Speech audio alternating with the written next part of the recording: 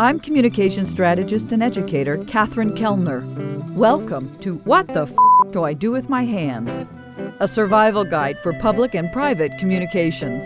Piece by piece, we're bringing you the human skill set the digital curriculum is leaving behind, the nuance and strategy behind face-to-face, person-to-person interaction.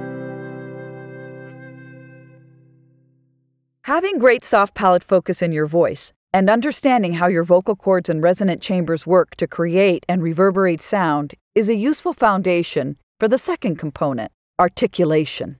The lips, teeth, and tongue work together to alter the sound waves after they've left the vocal cords. We call these our articulators. Using the lips, the teeth, and the tongue together in different relationships allows us to craft identifiable vowels and consonants. As with any physical action, concise and controlled motions are going to afford you more agency. The tongue is an incredible athletic partner in the articulation of language and sound. 8 interwoven muscles that can be exercised to ensure that the tongue is nimble and can be put into action when we are speaking, especially if the words are difficult to pronounce or we have to speak for a lengthy amount of time. When we get tongue-tied, smear consonants together, or drop the occasional nonsense word, it is often because we don't have control over our articulators, mainly the tongue. But you probably never thought about what your tongue, lips, and teeth actually feel like when you're speaking. So, let's pinpoint those areas. One of the best ways to direct some consciousness to your articulators, believe it or not, is by practicing tongue twisters. I won't be covering the clinical approach to the interaction between our articulators. Instead, we will be exercising and observing them in action to begin to understand how to improve our use of them. We will quickly discover whether we have command of our articulators when we attempt tongue twisters. We have all been frustrated when talking with someone or listening to a lecturer that mumbles, especially after they've already gotten us interested in what they're trying to communicate. Working tongue twisters regularly is an easy and effective way to correct sloppy speech, and is especially useful for ESL speakers to begin to exercise regions of the mouth that their native language may not utilize in the same way as we do in English. Think of these exercises as a way to increase the accuracy and agility of your articulation. I want you to try this one, and really pay attention to what each articulator is doing to make the vowels and consonants. Red leather, yellow leather, yellow leather, red leather. Please say the first phrase with me. Red leather. Together, ready, and red leather. Again, red leather. Pause here and really feel and picture your articulators as they give shape to these two words. Here is a general description of what is happening. Red starts with the lips for the then an open mouth, flattened tongue, and lifted soft palate for the and ending in a hard pressed tongue till the alveolar ridge just behind the teeth for the d. Then an upward curled tongue contacting the alveolar ridge for the ol, and an open mouth, flattened tongue, and lifted soft palate for the again. Then tongue forward between the teeth for the th, and returning to the lips forward and tongue curled up inside the mouth for the red leather. The goal here is to first feel and then to exercise control over each word, concentrating on using your whole mouth to wrap around each syllable with specificity. Red leather, yellow leather, red leather. Together, red leather, yellow leather, red leather. And again, red leather, red leather. A good tip here is to purposefully overuse your lips. Exaggerate and wrap your lips around the shape of each sound. When you exaggerate the role your lips and tongue play in shaping a sound, it feels like you're twisting your entire face around a word and feels extreme. But the movements are actually quite small, and your listener won't see this additional attention to using your articulators.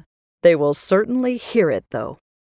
You want to make a note to try to use your lips more in everyday speech to see if you can feel an improvement in your speech clarity. Always make sure to get a full range of motion in moments where clarity really counts.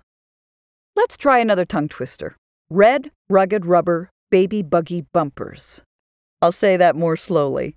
Red, rugged, rubber, baby, buggy, bumpers. Now together. Ready?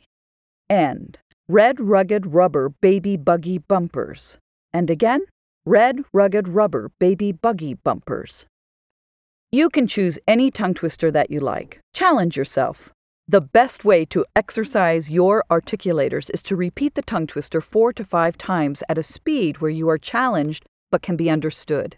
In the beginning, you may find that your ability to shape the words in the tongue twister of your choice begins to break down after 4 to 5 repetitions. Now, some twisters are meant to be said only once. Like this one. You need New York, unique New York. You know you need unique New York. By practicing regularly, you will find that your ability to articulate will improve pretty quickly. It's a lot like stretching. If you do it every day, you will begin to see marked improvement and full range of motion. I'm serious. Practice them.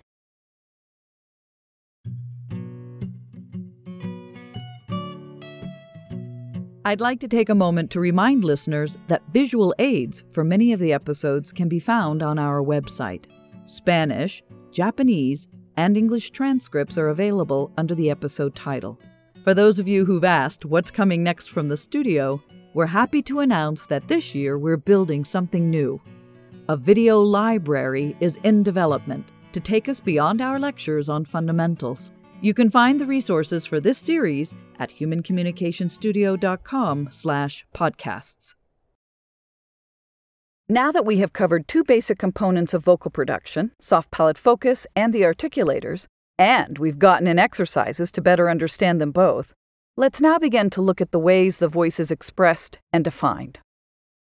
I'm going to take us back to something we mentioned earlier, resonance. When we vocalize, the sound waves we produce reverberate in the body. With training, the voice can be directed to resonate in many chambers and cavities. We are going to focus on the 2 that are most common and immediately accessible, the chest cavity and the sinus cavity. You have likely heard a person's voice described as thin. That would sound like this. It may sound like this. It may sound like this. A full voice would sound pretty much like what you've been hearing on this podcast. I want you to consider what feelings and thoughts you typically associate with each of these vocal varieties. What does a thin voice evoke? What does a full voice evoke? Keep in mind that the descriptions full and thin do not hinge on pitch. A high voice can be thin. A high voice can be full. A low voice is often fuller, but a low voice can sometimes be thin as well. The difference between a full voice and a thin voice is resonance. A full voice resonates in the chest cavity and sinus cavities, creating a strong, full-bodied sound that can be projected and fill a room. A thin voice has very little resonance and therefore feels close and contained. A thin voice also requires strain to become louder, raising volume in what could be perceived as a shout. Full resonant voices are interpreted as strong, confident, and put the listener at ease. A listener will link a resonant voice with command of the material being discussed, while thin, non-resonant voices are often perceived as less secure, meek, uncertain, or strained. Everyone's voice is different. Your speaking voice may be higher pitched, or it may be lower pitched.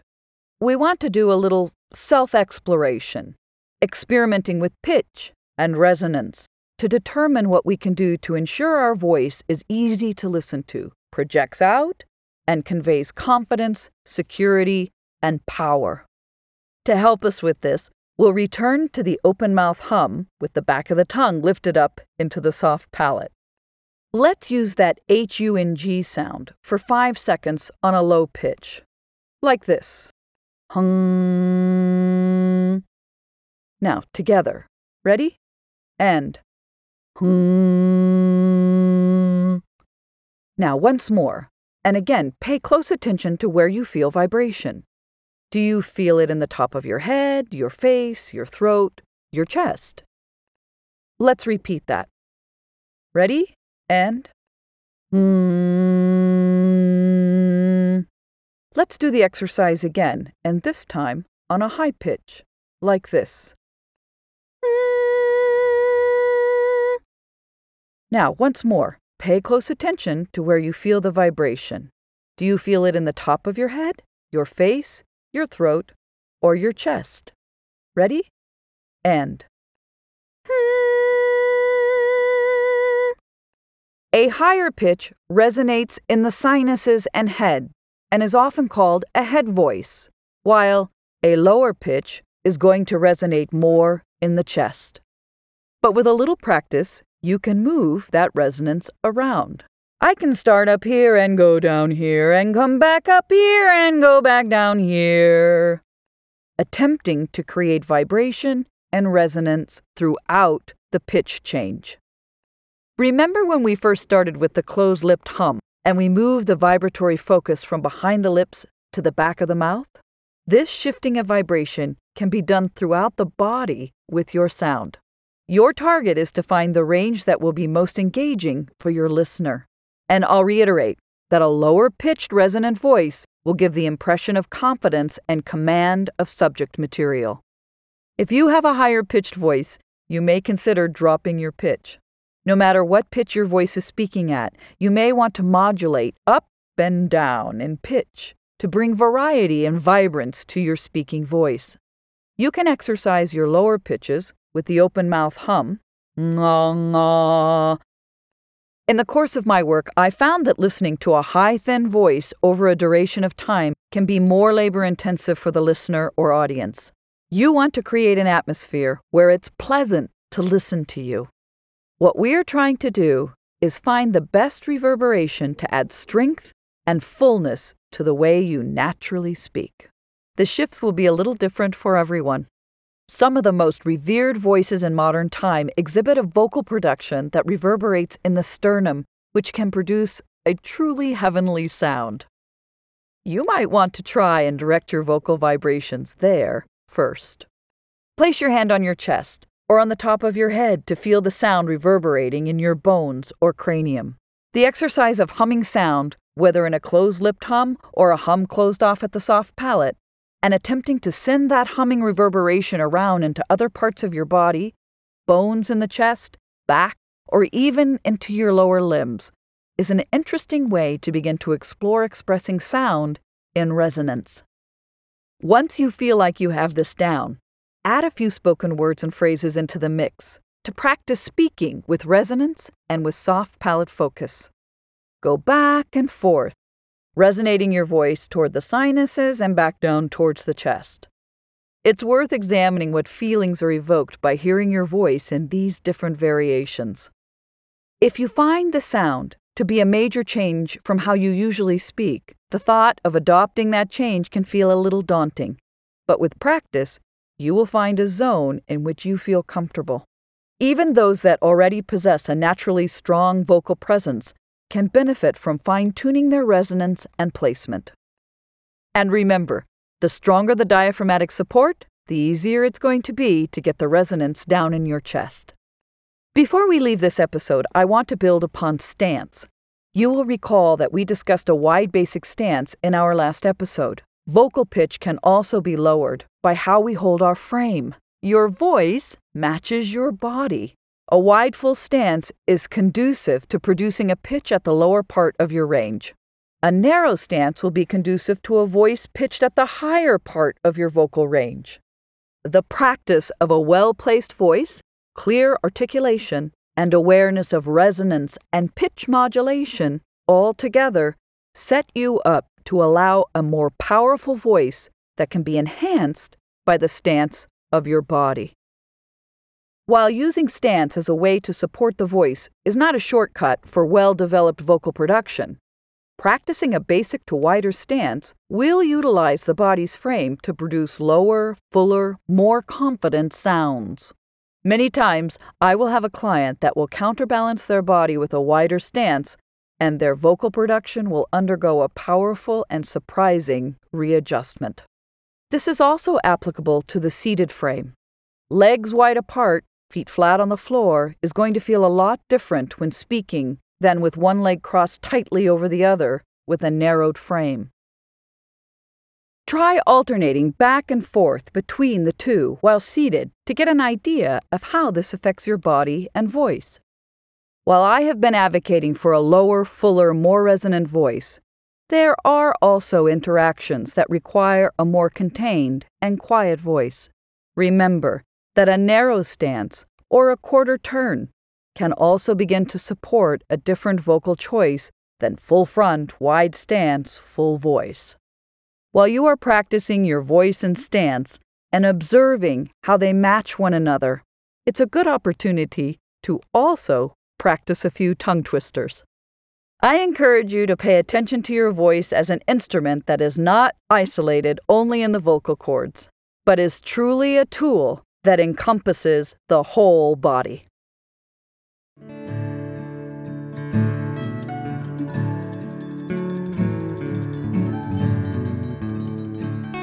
Here are the key ideas to remember from this episode.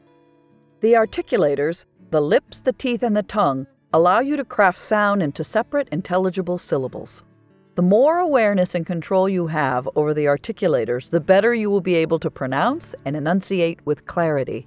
Tongue twisters are a great way to exercise these articulators.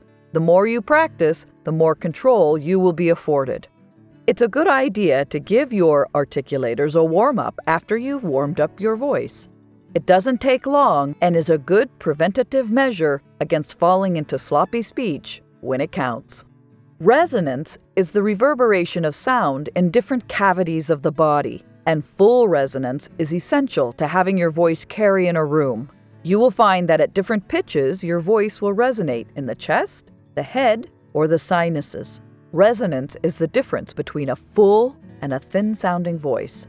Pitches at the lower end of your speaking range will resonate more in the chest than higher pitches, but remember that with some practice, you can move some of that resonance around.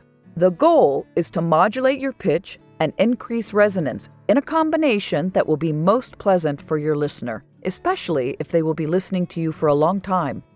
I advocate that you start with a pitch at the lower end of your range and focus on resonating the voice from the sternum. That's a good place to start. Tongue twister bonus round. 22 tulips twixt the twill. 22 tulips twixt the twill. 6 shining soldiers. 6 shining soldiers. She sells seashells by the seashore. She sells seashells by the seashore. Peter Piper picked a peck of pickled peppers. Peter Piper picked a peck of pickled peppers. Theophilus Thistle, the successful thistle sifter, in sifting a sieve full of unsifted thistles, thrust 3,000 thistles through the thick of his thumb. Theophilus Thistle, the successful thistle sifter, in sifting a sieve full of unsifted thistles, thrust 3,000 thistles through the thick of his thumb. I'm not a pheasant plucker, I'm a pheasant plucker's son, but I'll be plucking pheasant when the pheasant plucker's done. I'm not a pheasant plucker, I'm a pheasant plucker's son, but I'll be plucking pheasant when the pheasant plucker's done. To sit in solemn silence in a dull, dark dock, in a pestilential prison with a lifelong lock, awaiting the sensation of a short, sharp shock from a cheap and chippy chopper on a big black block. To sit in solemn silence in a dull, dark dock, in a pestilential prison with a lifelong lock, awaiting the sensation of a short, sharp shock from a cheap and chippy chopper on a big black block. A dull, dark dock, a lifelong lock, a short, sharp shock, a big black block. To sit in solemn silence in a pestilential prison, awaiting the sensation from a cheap and chippy chopper on a big black block.